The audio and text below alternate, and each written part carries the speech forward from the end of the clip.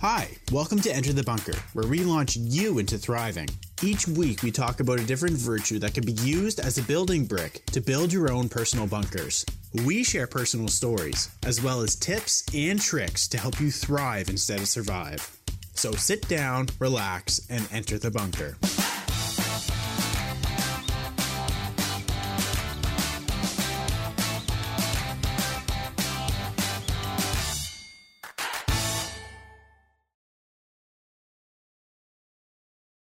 Hello, everybody, and welcome to part 2 of Joyfulness with Enter the Bunker. For this week's Building Brick, I'm Kelly. And I'm Jonathan. And we're going to go over how to add more joy to your life. So there is 3 different things here. I'll list them all, and then we will go over them in detail a little bit for each one. The first one is make a personal joy list. Ooh. 2, spend more time with joyful people. And 3, keep it simple. Sounds good enough. I like the joy list. I'm excited to go over this. Okay. All right, so make a personal joy list. You can help bring your joyfulness level up by being reminded of what brings you joy. Things deeply rooted inside you will be triggered by the reminder. Write a list of what brings you joy, feelings, experiences, people. Add it to it. When something ceases to bring you joy, remove it. Consult it often and make sure to make time to do more things that bring you joy. Make a joyful list. Do you think you can do that? Honestly, I think making the list would bring me joy. Wow. There you go. I don't know about y'all, but I love lists, so. Okay. Yeah. Yeah, so it makes sense. So you make a list of the things that bring you joy. Yeah. I think that would be actually be a really good exercise just in terms of just having some introspect about what brings you joy. Knowing yourself better. Yeah. And then just look at how much of that is actually a part of your life. And then, like you said, in the list, just make it more a part of your day. Yeah. And the stuff that, it mentions review it often. So maybe once a week, just go over it. And if something you're like, well, that didn't bring me joy, be gone with it. Yeah. I think that just generally speaking, in terms of every week having a day to rest. Yeah. Right. It's very common in a lot of cultures. There's a Sabbath day and there's things like that. Mm-hmm. And so generally just having a single day where we can rest, I think this is a great time to actually reassess a joy list. So yeah, that's perfect. You take that day and you look at how it went the past week, and it's just okay, well, these things aren't working for me anymore. I'm just going to let these go and then just do it on a week-to-week basis. It's really easy. I think that would be a great exercise for anybody, like you said, to get to know themselves better. Because I bet that people deal with a lot of BS in the run of a day or week, that they just deal with it and it's not bringing them joy at all when they could just eliminate it and have a better life. They just take that day to actually reassess. Yeah. Makes Or even you realize something's not bringing you joy. Maybe you don't need to eliminate it, but maybe you just need to find a way to do it different or better, or do you know what I mean? Exactly. Evaluate taking that day. That's all it is. All right. Number 2 is spend more time with joyful people. Joy spreads joy. Negativity spreads negativity. Have you ever spent time with someone who is always negative or unhappy? It brought you down, didn't it? Wah, wah. The moods and energies of those around us can have a huge influence on our own moods. This is why it is important to try and associate more with joyful people. This will allow your own joy to grow, greatly improving your life. However, don't completely cut out the negative people. Keep your friends close, but your enemies closer. They could use being lifted, so don't be afraid to try and spread your joy. Yeah. Oh, I like that. Yeah, so in the last episode when I talked about this, I was saying, how you're going to stay away from people that are downers, right? And these people tend to be pushed away. Yeah. So you do have to have some compassion, and you have to, allow yourself to try to bring joy, or to try to express joy, so that they could actually help them a little. Mm-hmm. But you don't do that at the expense of your own joy, right? To the point where you are now in a situation where it's like a a vampire relationship, right? Where they're just sucking, they're sucking everything out of you and just leaving you lifeless. Yeah. And that happens to a lot of people. They think that by putting themselves in that position, that they're sacrificing themselves so that they can bring joy to somebody else, that somehow that's virtuous. Yeah.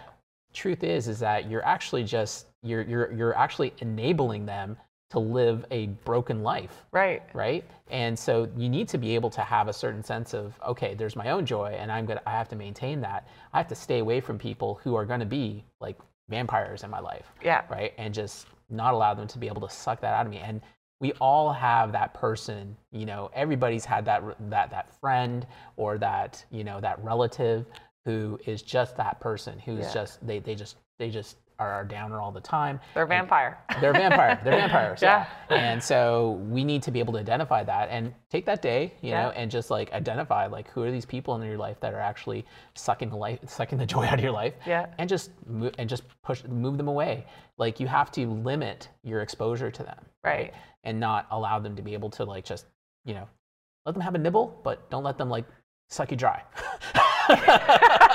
As vampires. Yeah, actually that is good, because also I feel like sometimes so there's depression and anxiety, and somebody could be going through, say, depression, but it doesn't mean they're not joyful, because they still could be So I guess what I'm saying is, when you're reflecting, really take time with yourself, because if you're going through, say, a depression phase, or I don't know if that's bad terminology, if you're going through depression, and it's just going to last, you're going to get over it, you might just need to cut that negative person out for the time being, and then go back to it and try to, like you said, give them a little nibble. Yeah, exactly. Yeah. So that's good. Okay, number 3 is keep it simple. It is important to take the time to allow yourself to enjoy things. It is your life. If your life is just a hurried race from one thing to another, you'll miss out on all the little things that contribute to your joyfulness.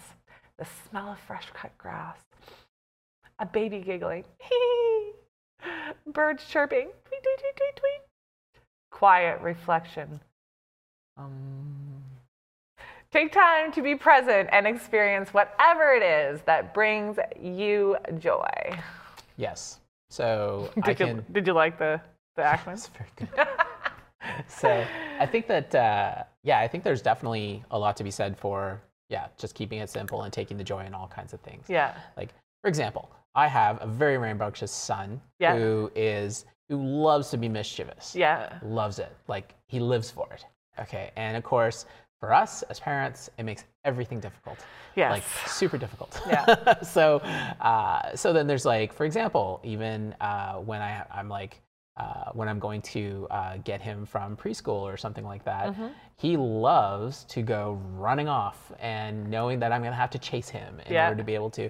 And the whole time he's doing this, he's laughing so hard because he knows that he's doing something that's supposed to annoy me, right? Yeah. But meanwhile, you know what's happening as that's happening? Like, I'm actually laughing. Because right? And then guess what's happening? Like, all the moms that are also picking up their kids are all watching us and laughing too. Yeah. Right? So even though he thinks he's being mischievous and he's being trouble, like I've learned to like take it as something to have fun, right? Yeah. Rather than being annoyed. Like a couple of times, like it was so annoying. Like, come on, we gotta go. Well, if you're in a rush and stuff, Yeah, exactly. But then rather than doing that, it's just like, okay, like, let's have fun. Let's run a little bit. Take a minute and enjoy to just do it. That toddler laugh. Yeah. Like, and then of course you get into it, and I'm gonna get you. Yeah. And all this kind of stuff, and then that just becomes fun. Yeah. And that's part of the joy. Yeah. So there's a choice to be had there. For some people, they just wouldn't even tolerate it for a second, and then just get frustrated and annoyed, and then start, the whole thing. I can understand that. Yeah. And do you think it's good to have like a balance with that though? Or should you always find joy in him running from you? Like, that's just an example. I would say, no, that's something you could always find joy. Like, even for a moment. Like, even for a small moment. Okay. Oh, you don't think so? I agree for the small moment. Like, 5 seconds. 5 seconds. Okay. No, I get it. But again, if you practice the building brick joyfulness, that's just it's automatically gonna happen. It's just automatic, yeah. Yeah. Even if you're in the rush, you're just gonna take that 30 seconds or even a minute to enjoy that little laughter or whatever it may be. Exactly. And I can understand fresh cut grass and things like that because I mow the lawn all the time. The bunker is a giant lawn that has to be mowed constantly, so I understand that. It takes forever. Yeah, and so especially after doing it for like hours and hours and hours to finally just be able to step out and just be like, this is looking good, this smells good, and that kind of thing. That's like, it's the joy of work, you know, and that's something. Actually, I heard a quote the other day.